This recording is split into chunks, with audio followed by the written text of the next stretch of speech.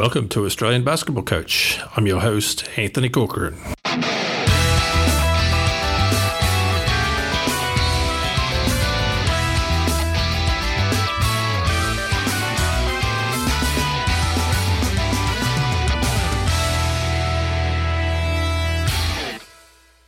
Welcome to Australian Basketball Coach. Today I've got a very experienced and accomplished player in the Queensland State League, and also getting out and doing his thing as a coach, Clarence Pop Dickerson with me. G'day, Pop. Good morning. How you doing, big fella? Hey, not too bad, mate. Hanging in there. Nice. Great to catch up with you on the podcast today. Known Pop for quite a few years now, having lived in Toowoomba and coached all of his kids up there, at the state league level. So that was a great experience for me. With Pop today too, I just wanted to talk a little bit about his basketball playing career, being one of the top scorers in the QBL in the 90s, and living through that heyday of when the Mountaineers were really dominant in the state league, and then now the stuff he's doing with his super camp, which is one of the probably the longest running basketball camp in Australia. I would say so. I think so. Yeah. So Pop, growing up in Danville, Virginia, checked you out online. What was it like? And Danville, Virginia? Yeah. Oh, mate. Well, I recently went back to Danville, Virginia. Oh, yeah. We had a little anniversary or whatever you want to call it to go to, and I went back there, and nothing has really changed. It's a population of about maybe 80 to 100,000 people. Oh yeah, it's about the size of Toowoomba. I think that's why it was easy for me to make the transition from the States to Toowoomba. Because a lot of guys say, man, how could you go to Toowoomba and live? But shoot, I've lived in a town that size all my life. Yeah. So the thing about, moving to a town like this is no big deal. Yeah. Yeah. But Danville, a lot of the manufacturing's gone out of it. It used to be, at one point it had the largest privately owned cotton mill in America. Oh, really? Called Dan River Mills. Yeah, Dan River Mills. And, mate, it was a bustling town. But, I guess the American prices to produce anything kept going up. And the Chinese, their prices of production kept going the other way. So, so the industry's basically gone from the town. All right. So now I think there's just a bunch of pencil pushers around the place because there's not much industry. But, that has happened all over America and pretty much all over the world, really. I mean, look at us here. We don't really, in Australia, we're not really manufacturing anything, are we? We're just getting everything from China, India, these developing countries. But it's hard to compete against them. Yeah, that's it. Because it's hard when they're producing things so cheaply, Exactly. But so because of that, Danville, my son Charles and I, we went to this reunion, and afterwards it was about 10 o'clock at night, and we figured, we're not really sleeping. We'll go out and maybe paint the town. Man, we drove around, and there was nothing to be painted. It was all covered up. I don't know why, because when I was growing up, it was a little hot spot. Things were happening. But today, it's like there was nobody on the streets, man. At 10 o'clock, there were no cars. It was just like a lockdown. A little bit quiet. Yeah, man. I think the conservatives are taking things over. Okay. Everybody's got to be in bed by a certain time and all of this stuff, man. That's, So It's in the Bible Belt, and I think the Bible Belt's winning. Everybody's tucked in bed, man, by 10 o'clock over there. So, so that's a little bit about Danville. A lot of tobacco, around the place. Oh, yeah. It's in the South. It's on the North Carolina-Virginia border. All right. A very, very hotbed for basketball. Really, it's like where Michael Jordan's from. Yeah. James Worthy. Oh, mate, a lot of good basketball players. Yeah. So, what was the environment like playing basketball around there at the time? And I suppose you would have played at high school a fair bit? Yeah. Well, I had some boys over at my house a couple of days ago. And, we were talking about my old days. And I've got this, my cousin, his name's Johnny Newman, and he played in the NBA for about, I think he played 17 seasons in the NBA. And he rang me up. This is back in 2004. Yep. He rang me up and he says, and they call me Clarence Jr. back in Virginia. Clarence Jr. I mean, they call me Pop too. They were calling me Pop back then too. But my immediate family, they all call me Clarence Jr. Right. So he rings me up and he says, Clarence Jr., they're inducting me into the Virginia State High School Hall of Fame. And he says, I'm going through this yearbook, through the awards book, and your record is still here. All right. I said, what record is that? He said, in the state finals of the Virginia High School competition, when we made it to the state semifinals, my cousin, he rang me up. He says, Clarence Jr., I'm just thumbing through this magazine here, and you've still got the record for most field goals scored in a Virginia State basketball game, in the state championship games. All right. So that was pretty impressive, I thought. And I sat the thing. This was 2004. Yeah. And I sat the thing in 1977. Oh, wow. Yeah, that's when I sat it. What was the record? It was, I made 18 field goals, and I shot the ball 35 times. Nice. But that's a lot of shots. 8-minute quarters. Oh, yeah. 35 shots. That's a lot of shots, man. I made 18 of them. Did they have the three-point line back then? No, they didn't have the three-point line. They didn't have the three-point line. But yeah, man, that was and what I did, I said to one of the boys, I said, look, go back and see if you can see if it's still there today.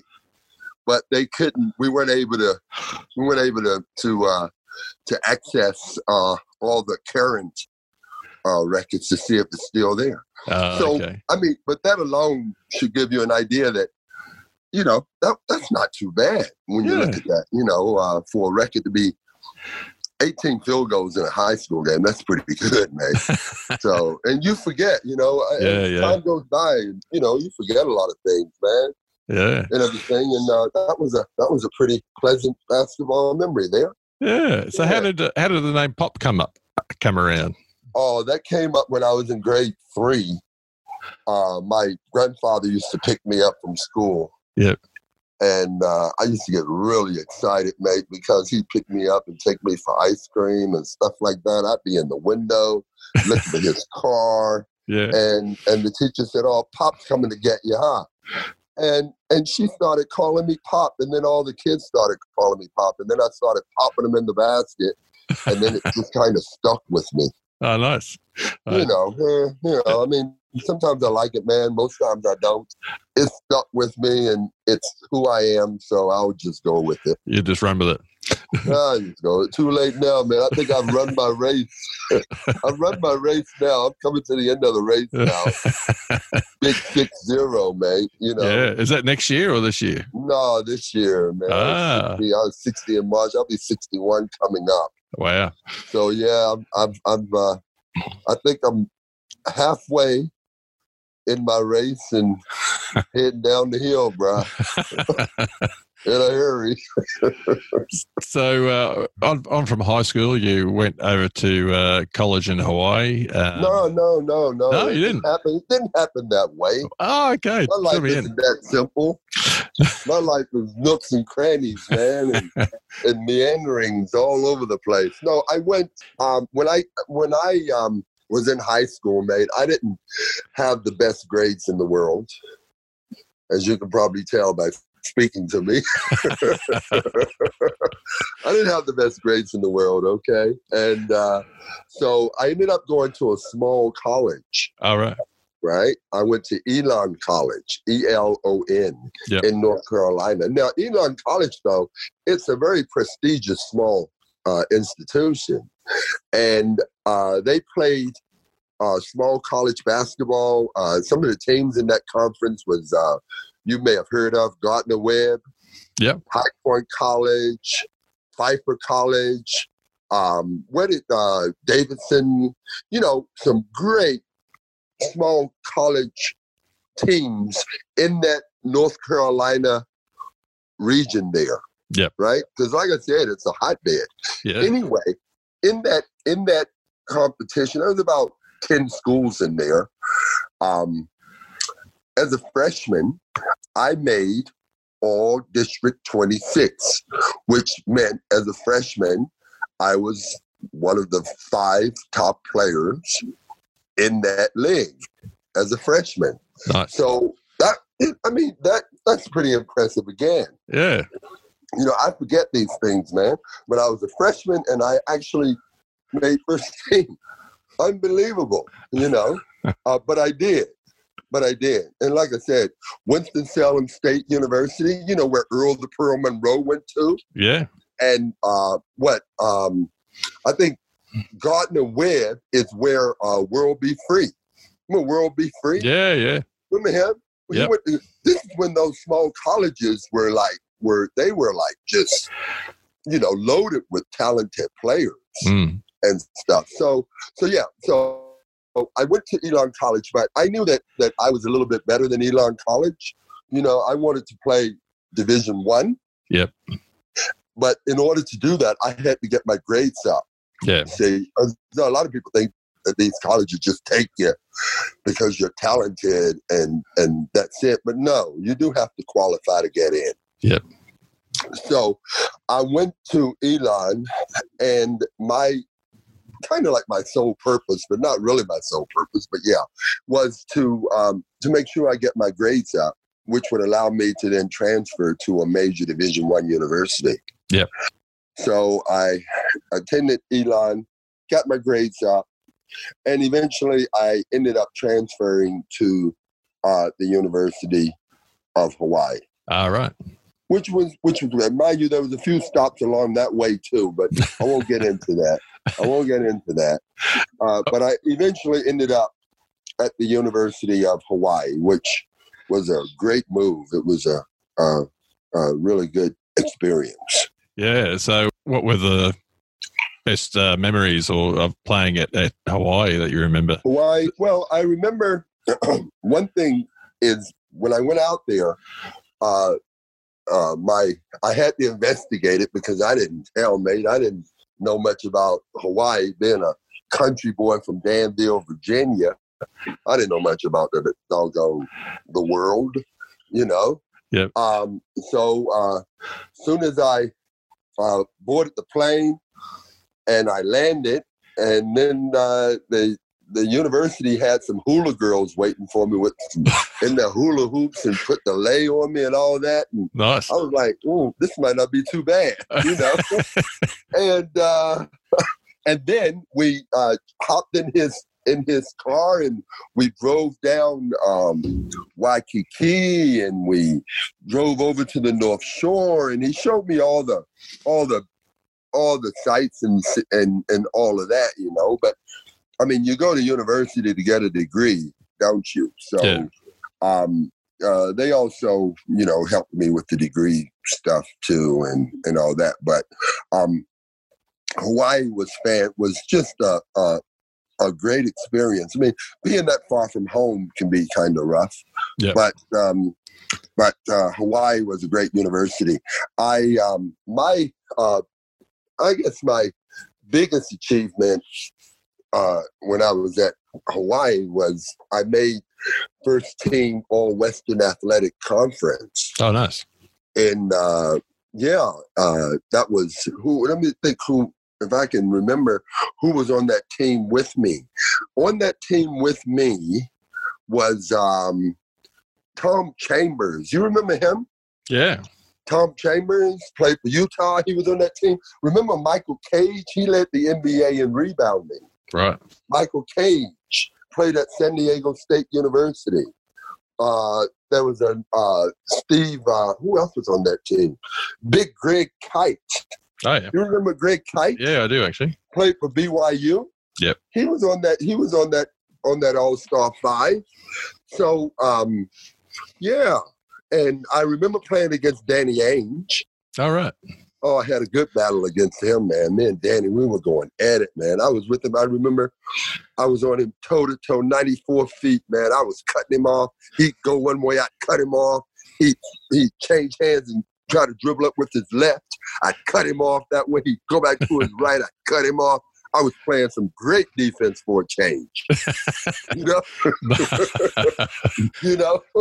But it was fun. It was fun. Our team, we were always kind of mediocre in the WAC. That's called the Western Athletic Conference. Oh yeah. And the teams in the WAC were San Diego State, University of Hawaii, Brigham Young University, University of Utah, Texas El Paso, San Diego State, Colorado, Wyoming, and it was I think back in those days that I didn't say New Mexico. New Mexico was in it. Back in those days, the WAC was the most. I'm going to use the word spectated, as in that. More people attended WAC basketball games than any other conference in the country. Right. Like we used to go to the pit. There'd be 16,000 in the pit. Wow. There'd be 16,000 at El Paso. It was just great. It was a great experience. Nice. You know? And were there any coaches? Like who was your coach at Hawaii? And my coach at Hawaii was Larry Little. Oh yeah. And he coached at Centenary before he moved to Hawaii. Right. He had Robert Parrish. All right. Was his claim to fame because he coached at Centenary University. You've heard of Centenary? Yeah, in San Francisco. Yeah, well, he coached there, and he had Robert Parrish. I think that's the only reason why he got that Hawaii job. Because God rest his soul, I don't think he was the greatest coach in the world. Right. Or I'd be in the NBA right now.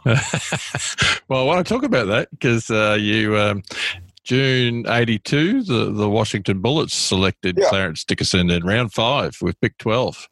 So 104th pick out of 225. How was that experience? Should have been higher, mate. Way, way, way higher. Well, I was going to say I had a look through the draft class of that year, 1982. Yeah. So James Worthy, number 1 to the LA Lakers. Dominic Wilkins, number 3 to the Utah Jazz, and Eric Sleepy Floyd, number 13 to the New Jersey Nets. So you're in good company that year. Man, I'm better than all of them, bro. Hey, I played against James Worthy. Yeah.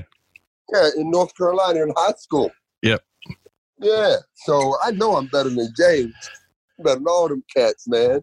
It's the luck of the draw. It is. You got to be at the right place at the right time. You got to have the right people pushing you and stuff like that. But all due respect to that class of players, they were fantastic players, Yeah. And to be honest, because I thought I was going to go a lot higher than that, and because I wasn't, it kind of put a lot of pressure on me. Yeah. And when you're a really good shooter like I was, and I can just be honest, I was a pretty good shooter. Yeah. Okay. I mean, I would say probably for my whole career, I shot better than 50% from the floor. Nice. And these were not layups. These were absolute jump shots, mate. And I would say through my whole career, I never shot under 50%, everything. But it was a really good draft class that I came out with.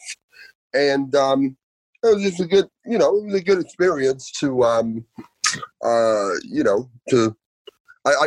played in the Aloha Classic against those guys too.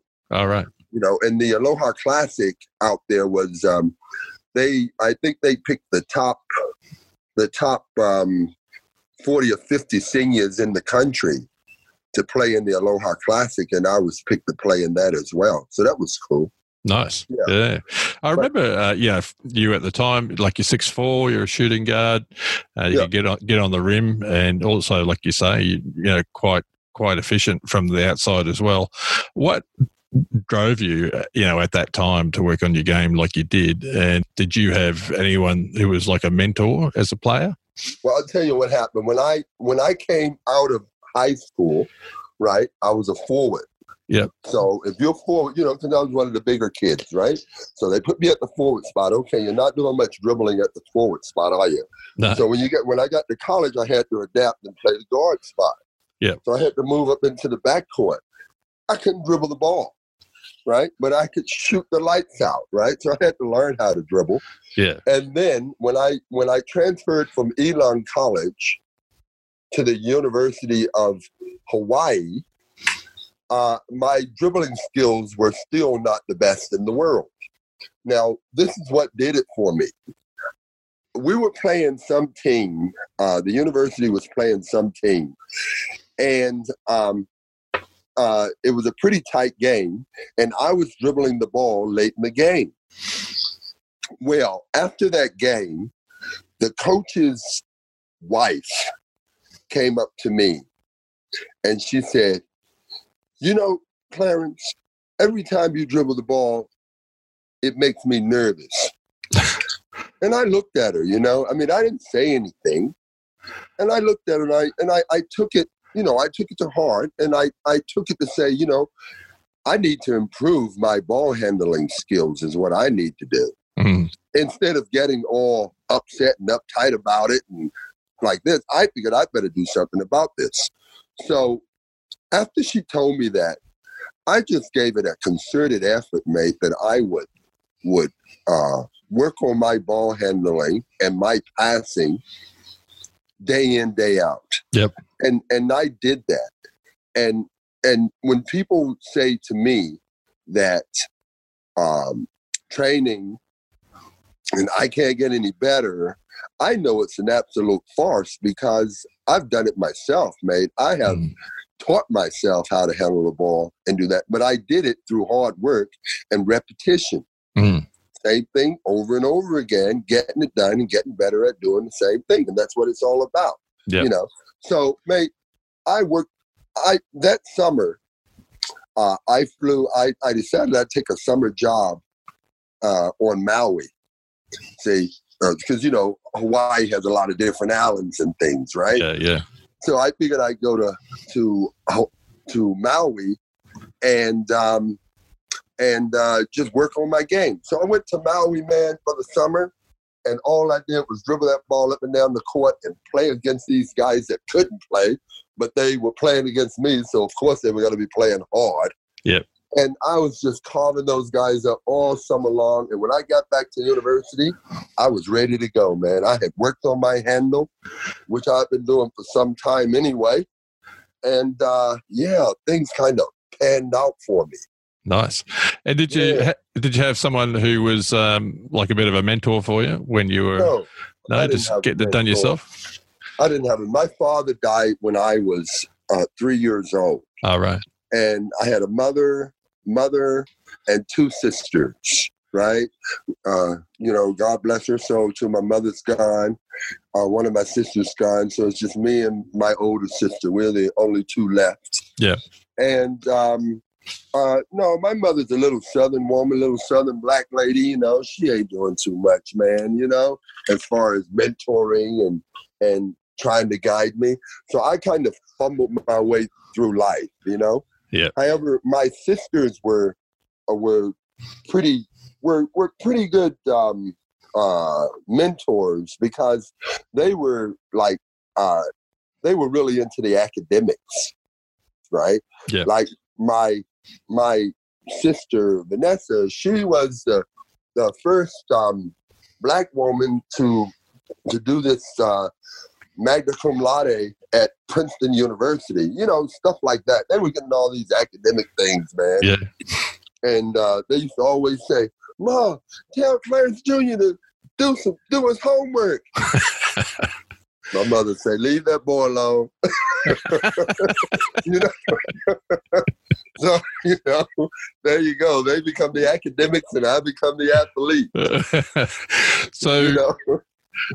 After college, and what happened? What brought you out to Australia? Okay. So, Bullets picked me up, right? Yeah. So I went to the Bullets camp. I was killing them fools, man. When was killing that? them, I tell you. So we're talking like 88 or something, or that was a bit earlier than that. I went to the Bullets camp. Oh, Washington 82. Bullets camp. Yeah. Washington Bullets camp. Yep. In 82, right? And the coach there was, I think it was Jing Shu. Yep. He was the head coach. So I had to go to the Washington Bullets, and we they put us all in this little house. In this house, he had all the rookies and all the draft picks. We all stayed in the house and trained there with them, and played in the Washington in the summer league, and did all that stuff. And one thing about living in the house with a bunch of guys that might get cut, it's not a very good experience. Yeah, because we'd have training from, let's say, 9. We'd have like 2 trainings a day. We'd go like 9 to 11, and we go from like 2 to 4. But in the evenings, the phone used to ring, right? Yeah. Everybody would be sitting there watching TV, just kind of relaxing. You know, about 10 or 12 guys there sitting in this house, you know, and the phone would ring. When that phone rang, man, guys would like jump, right? Because it was the general manager on the phone telling somebody to go home. All right. You know, the phone would ring. It's like, "Oh, you answered. No, you answered." You know? And then the next day, it was like somebody had passed away. Oh, really? You know, there'd be one less person there. And then, you know, the next day, phone ring, guys jump up, you know.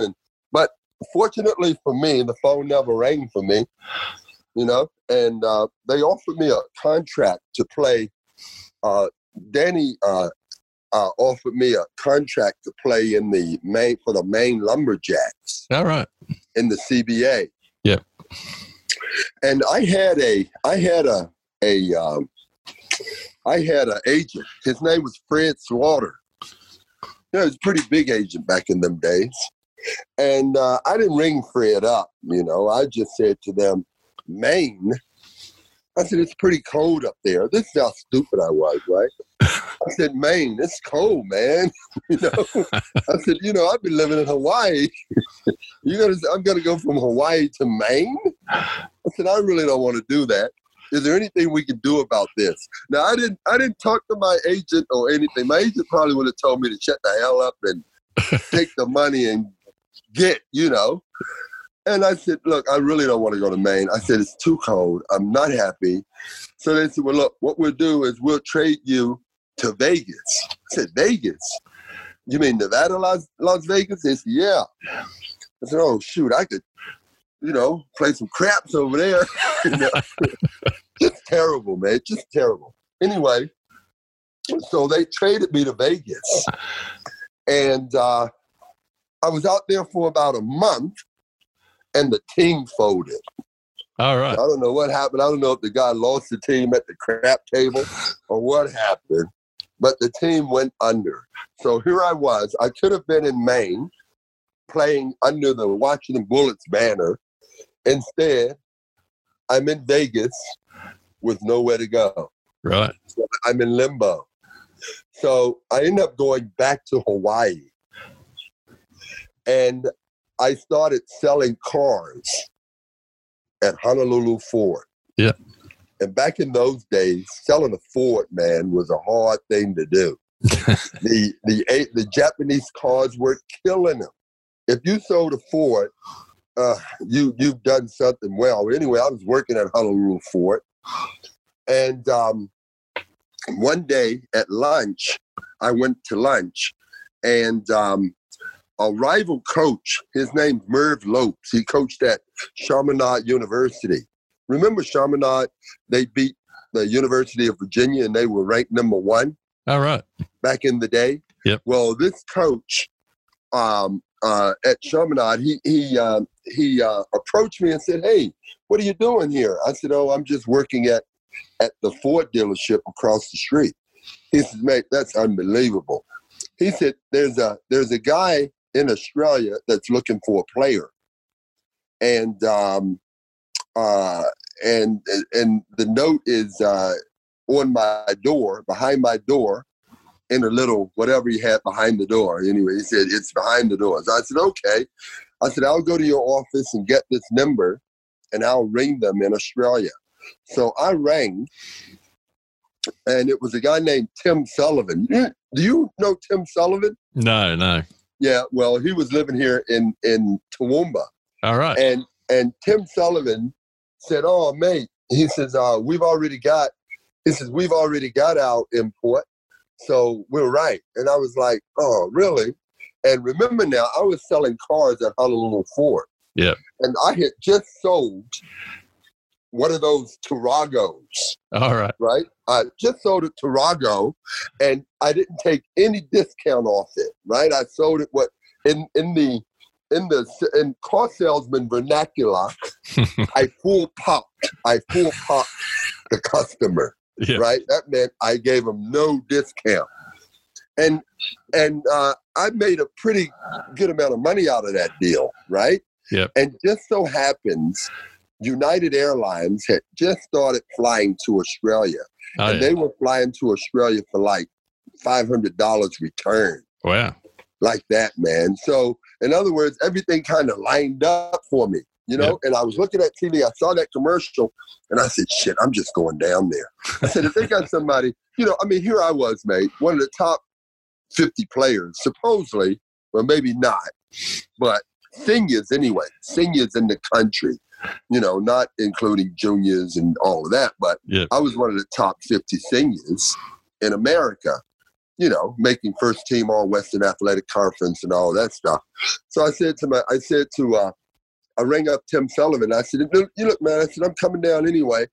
I said, if that guy's that good, you guys keep him, if he can keep me from moving him out, just keep him, right? Yeah. Anyway, I then got a ticket, and I went and I bought the ticket, but I had to get a visa and all that kind of stuff. I knew nothing about that, So I thought I was just going to get the ticket and go and jump on the plane and be gone. They said, "Wait a minute, mate, it's not that easy. You got to get a visa. You got to get all this stuff." So I ended up getting a visa. I came down here and ended up going to Pittsworth, which is a little town outside of Toowoomba. Yep. And I met a few of the guys. I met the guy, Chris Curry. They call him Whopper. I met Charlie Ubergang, Ricky Brunner, and Bradley Dickfoss. You probably don't know all those guys. Yeah, you know all those guys. You know all those guys. Well, I met them first. And I also met Mr. 4X Beer that same day. Right? So they put that 4X. I said, "What the hell is this? 4X's? You guys trying to poison me?" "No, this is beer." I said, "Okay, let me have a drink." So I fell in love with 4X, But the following morning, mate, we had a training session. And I was really fast back in those days. And the only thing they saw was the back of my heels, man, because I was running and running and running. So eventually, they sent the other guy home, and they kept me. Right. And that's pretty much the story, how I ended up in Toowoomba. I had to move a guy out. I moved him out, man. I was fast, man. You know that, Anthony. Yeah, I do. I remember playing against you. So that would have been... So, that's kind of how I ended up getting to Toowoomba. And that would have been around about, what, 88? That was 87. 87. 87. Yeah, 86, 87. Right. I got here in 86, and I had to go home to get my visa and all that stuff together. You know how you have to leave the country and then come back in, all that immigration stuff. Yep. So I had to do that. That was back in 86, mate. And, yeah. So I started up in Toowoomba.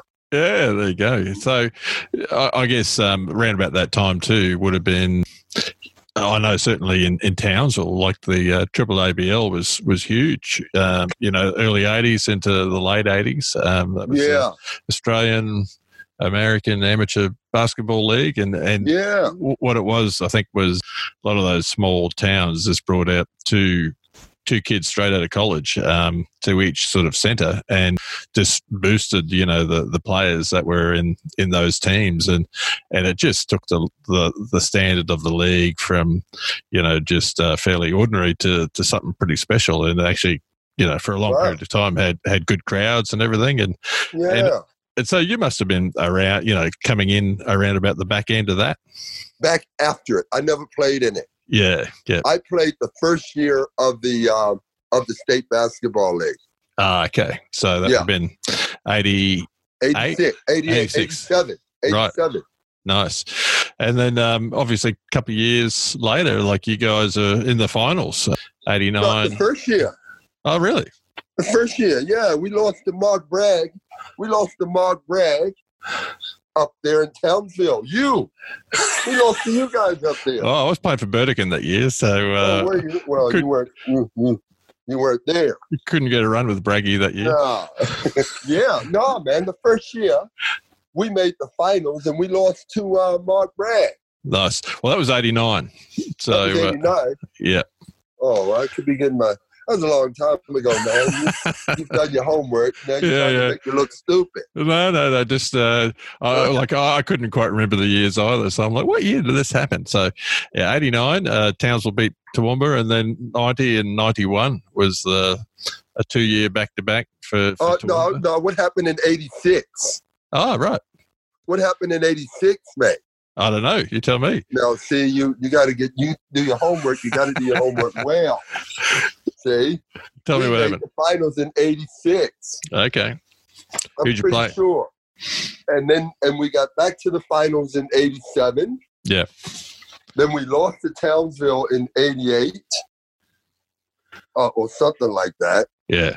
That's what you're saying. Well, 88, 89, maybe it was like did it run over Christmas back then, or was it just during the year? It was during the year. Okay. We started around April, May. Yep. Same as normal.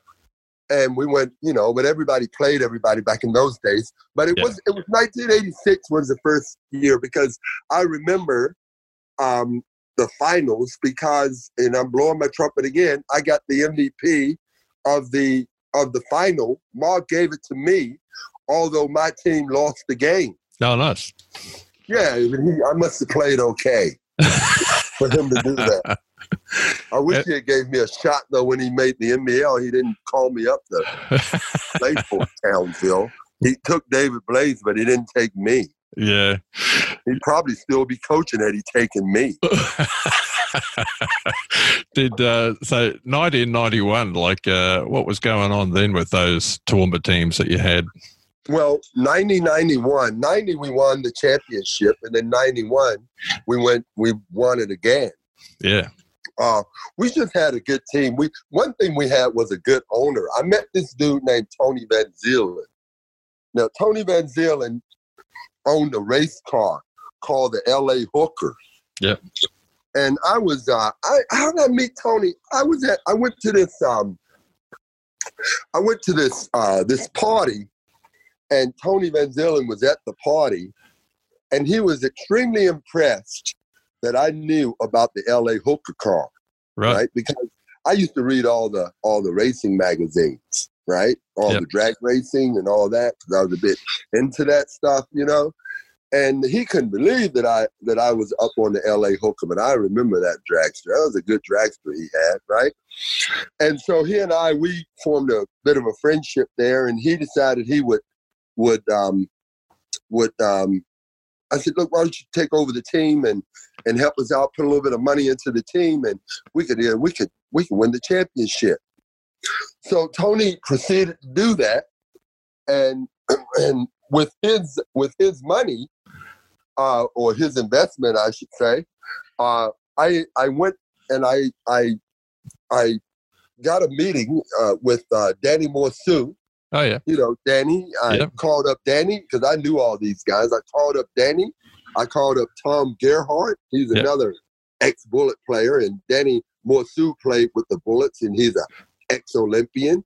And we already had Dave Nelson, who played with the Bullets. Yeah. So I rang those two guys up, and we had a bunch of good local players anyway, like David Blaze and Mike Nilsson and these guys. We had a good little nucleus. We just needed some additional players, like we do in Toowoomba today. Yeah. You know? So rang those guys up, mate, and we just gelled as a team. We had Harry as our coach. Yep. And we kind of gelled and just won those championships, mate. We had a very good team. And Judd really was on that team too, but he was a young boy. Yeah. But he was learning. And, you know, and he developed into a great player too, you know. Yeah. But, that's how. And Tony Van Zielen, man, he put a bunch of money into the teams. And we ended up at the basketball stadium, it didn't have a heating system. Yeah. He ended up putting a big, remember that furnace that was in the water stadium? Yeah. We put the furnace in there. We put the seating in there. We put the beret in the canteen, the food beret. Yep. Well, he bought that for us. He was a great owner. Yeah. And he led us to those championships with his commitment to the team. He was a great guy, man. I got to get in touch with this dude. I've been trying to track him down. I have no idea where he is now. Well, once this podcast goes viral, like, you might listen to it. You never know. Hey, Tony Van Zielen, if you're out there, I know you're listening to this. Give me a call, man. Nice. So back in those days, I guess one of the things that you were known for, certainly other teams that were playing, you had the scout, like you were averaging 30 plus points a game. Like how like you said, obviously pretty good outside shooter. How did you manage to sort of get those sort of numbers, like, consistently year after year? Well, here it is. When you go to recruit a player, this is what I believe. If I'm trying to find a player for let's say I'm coaching the Mountaineers, state basketball. Let's say I'm coaching the NBL, Brisbane Bullets. Yep. If I go to look at a player, I want to see what he did in how many points he scored in high school. Yeah. How many points he scored in college, and so forth. Now, in high school, mate, I would have averaged probably between 25 and 30 points in high school. Right? You go to college and you average around 20 points in college, which is hard to score in college back in those days, for sure. No 3-point line, right? Yeah. So that, when you look at, if you go to high school and go to college and those numbers, and that player consistently scores, you know, all through his life, then that's what that guy does. He's a natural born scorer, shooter type thing. So the point I'm trying to make is that I was a good shooter from day dot. Yeah. I could shoot the ball. And I could get open to shoot the ball. There's one thing to be able to shoot, but you got to have the athleticism, the quickness to actually get open for the shot, you know, to elude people. So, mate, that was something I was doing all my life. And because I played forward in high school and in grades 8 and 9, I was always going up against taller guys than me. So I learned how to play on the inside, but I also learned how to shoot on the outside. And it carried me all the way through. And plus, we played a lot of pickup basketball, a lot of sandlot basketball. Now, I'm going to give you another story about my shooting. Yeah. Now, back in I was born in 59, so I probably started playing basketball probably around 65, 66, around that time. Now, in Virginia, we didn't have asphalt on our basketball courts. We had dirt courts. Right. Did you guys play in dirt courts up in Townsville? No, we had bitumen. Always bitumen. Yeah. You Aussies are lucky, man. See? But, well, back in Virginia where I'm from, we used to have to play. We put the hoop up and just we mark the court off and we play in like what we call a sand line. So it was on dirt, right? Yeah. So if you're playing on dirt, and let's say you had a big rain, and it would grooves and things would go through the court. Where the water would wash off and create all sorts of grooves and things. So you couldn't really dribble the ball that well, right? So I think my shooting came from the fact that I played on a surface that didn't allow me to dribble that much. Right. It allowed us to shoot. Yeah. Right? So that's where my shooting came from, because you couldn't really dribble that much because the court was so uneven. You had to shoot. So I ended up doing that. I know guys from New York used to come down. New York, they got all the nice courts and all that. They were good. They were good at handling the basketball and dribbling and doing all that fancy stuff, but they couldn't shoot. Okay. Because they were used to dribbling. And that's probably still the go on New York players and players from up north. It's probably to go with them even today, that they're better handlers than they are shooters. Because down south we didn't have all the amenities that they had, and so we ended up working on our shots, and they were working on their handles. I prefer the shooter. Yeah.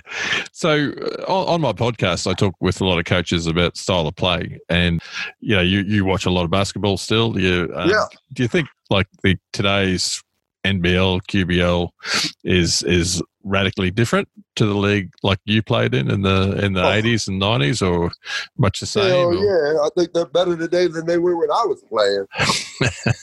I can tell you that. There's no doubt that they have that these kids can play today. Yeah. I mean, hats off to us, mate, to people like you and myself and all the other basketball coaches that have put in and helped develop these kids today, because we've done a good job. And it shows from the fact that we have so many kids playing basketball in America, so many kids going to college over there, so many guys in the NBA, and the brand of basketball here is respected worldwide, and especially in America, which is a mecca. So we've done a great job here. And from the beginning, back in 1986, when they started that Queensland Basketball League, to now, I think it's all been just an upward trajectory all the way, straight up. That's what I reckon. I mean, I found people that disagree.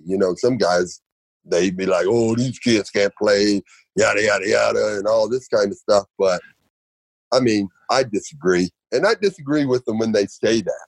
Yeah. Because I think that the players today are better. Of course they're going to be better. I mean, that's natural revolution of things, evolution. You should get better. You got to get better with each generation. Yeah, and get better. And I guess one of the biggest things is people talk about positionless basketball these days, whereas I guess back in the day, your 4-man was your 4-man, your 5-man was your 5-man, and you wouldn't see those guys popping out for a 3-point shot all that often, or even necessarily setting a lot of pick and roll type stuff outside the keyway. Yeah, that's right. Yeah. Well, I had a thought there for a second, mate, and then the thought kind of left my head.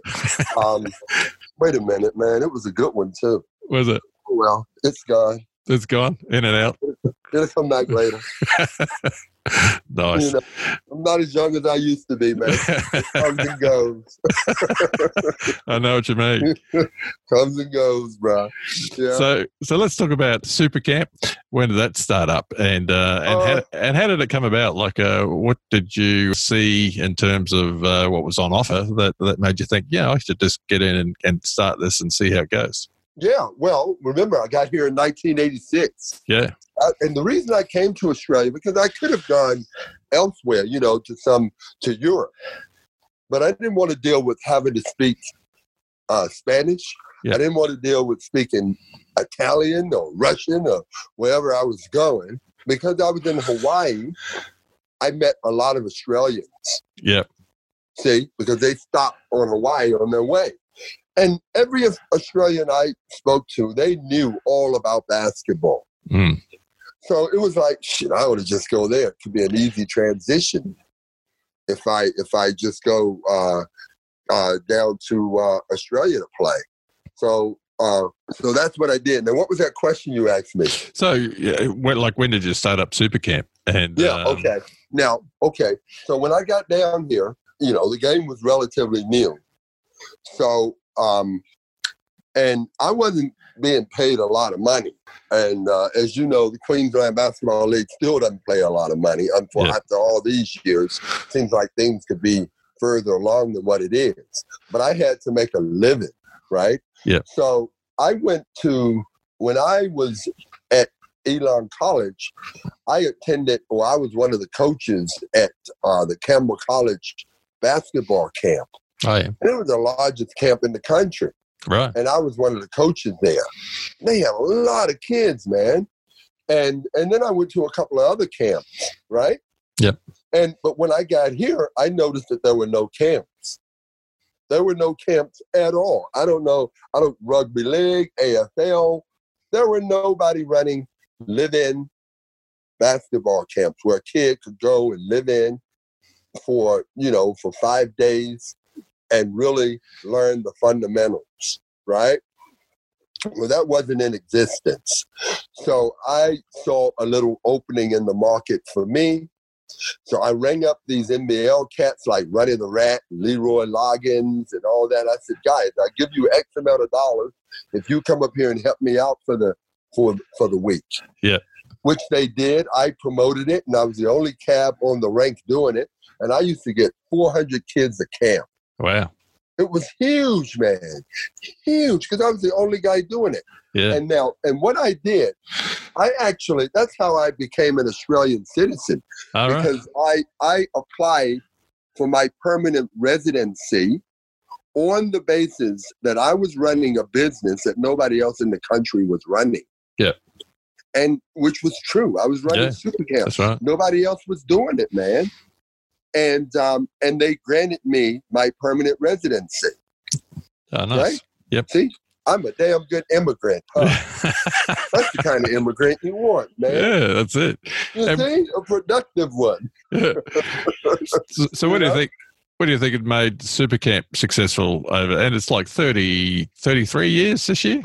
32. 32 years. I think what does I have good coaches. I think I'm not a bad bloke either. Kids kind of like me, and the coaches like me. I just try to do the right thing by everybody. Yep. Like if a guy says, "Hey, I want $1,000," I don't pay him $750. I pay the guy $1,000. Yeah. So I'm a man of my word. I don't shaft anybody, so nobody can go around and say, "Hey, don't go up there and work for Pop, man, because he'll rip you off." Nobody's going to say that because I pay everybody like they, I pay everybody. I pay what I say I'm going to pay. Yeah.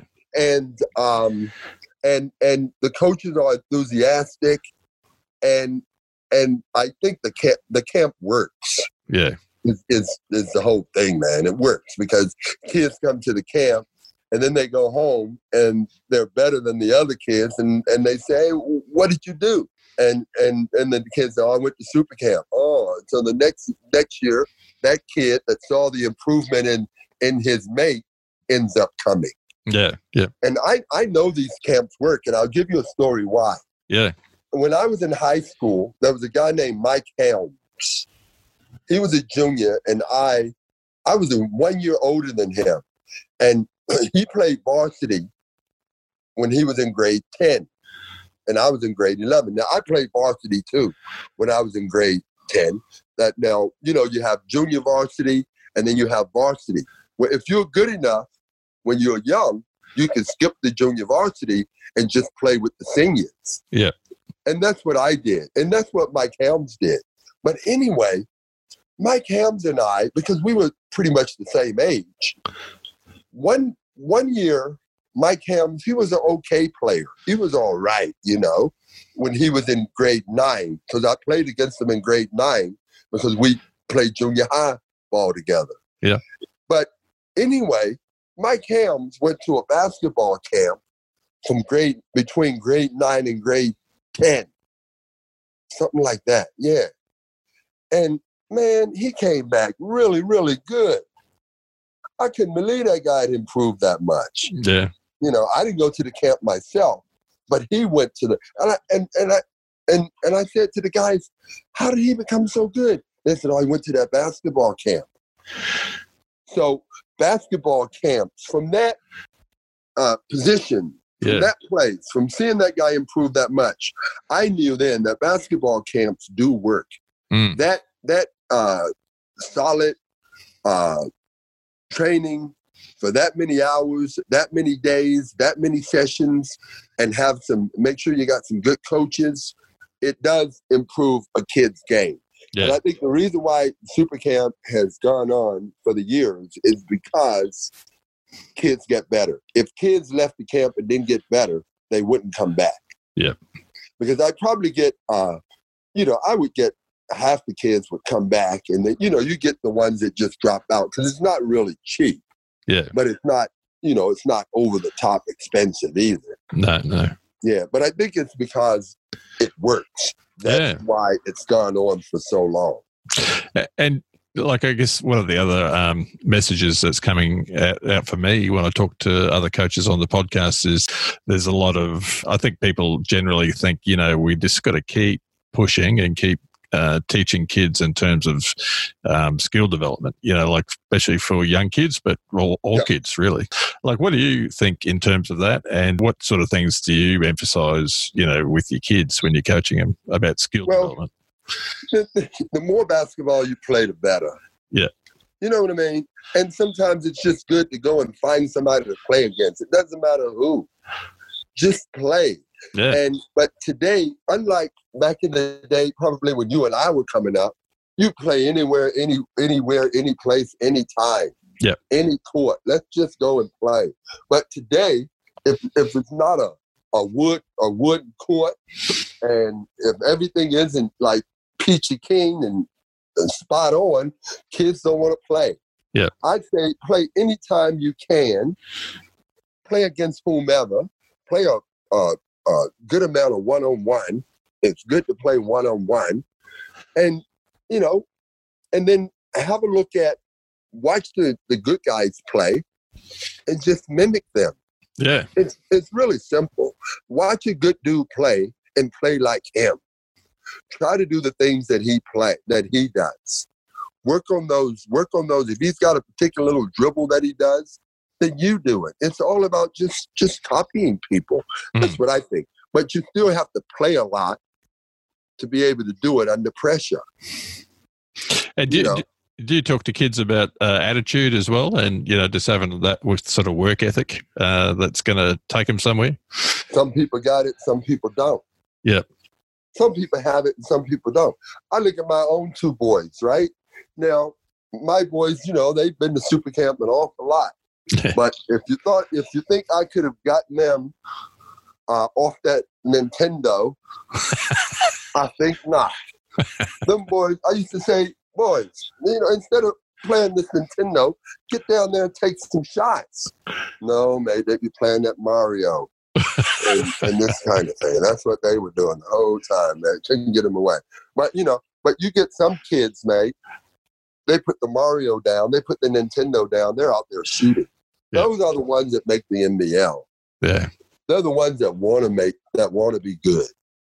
you know, and they know what it takes to be good, you know, and you don't have to tell them what to do because they recognize what their deficiencies are, and then they go and they try to sort the deficiencies out.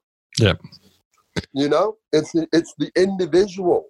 You know, you do have, I mean, there are cases where you got a dad that's all hovering over the kid and gets the kid up at 4:00 in the morning, takes him down and to the court and shoots up 1,000,000 shots. Yeah, that's cool. But it wasn't me as a parent. Yeah. You know, I wasn't going to do it. And if you want it, you do what I did. Just go and do what you got to do. Yeah. You know, and then it was a thing of, because I chased the basketball around. I didn't really chase it like a lot of guys did. And I didn't want to chase it, you know, because I always felt like I could do something else. Yep.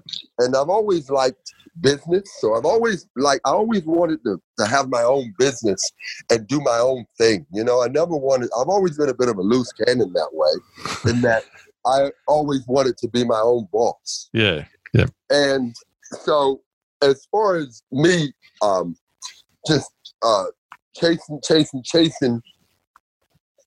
that wasn't me. And if my sons and my daughter, if they weren't interested in chasing, that's fine with me. Yeah. Because now you can just get into those books and you can become an educated person and get yourself a career job that's going to last longer than your basketball career. Yeah. And so although they were playing their Nintendo, it wasn't like I had them up all the time. I was like pushing for them to get into the basketball thing. I mean, I'm not knocking parents that push their kids that way, but through my experience, I felt that, you know, I wish I'd been a better student at school. And I wish I had, you know, gotten a degree, because I went to university and didn't finish my degree. Yep. You know, and I didn't wish this. And therefore, when I got to a certain age, my life was a bit up in the air, you know. Yep. But I made sure these boys got their education, got their degree, and now they're both engineers. And when I need $1, I ask them, give me $50. They'll slip me 50, you know. So that's pretty good. That's pretty cool. Nice. But at least they're set for life, aren't they? Yeah. You know? Yeah. And they could have been, they've got friends that have really chased the ball, been all over the world and all of that. But, you know, hey, you got probably a 10-year window. Yeah. And if you ain't making $1 million, if you're making $250 a game over 10 years, when those 10 years are up, you're up for a hard next 10 years, you know? Yeah. So my thing was to, if a kid has the desire, the kid doesn't need to be motivated. That kid will get out there and get it done. And that kid is smart enough to know what he or she needs to do. Yeah, yeah. Mm-hmm. That's good advice. So what's a typical day at Super Camp? Like you said, it's a 4-day live-in camp? 5 days. 5 days. Yeah. 9 till 11:30. Skills. We do passing, dribbling, defense. You know, we do all the skill stuff. They go to the different stations. Then we break for lunch.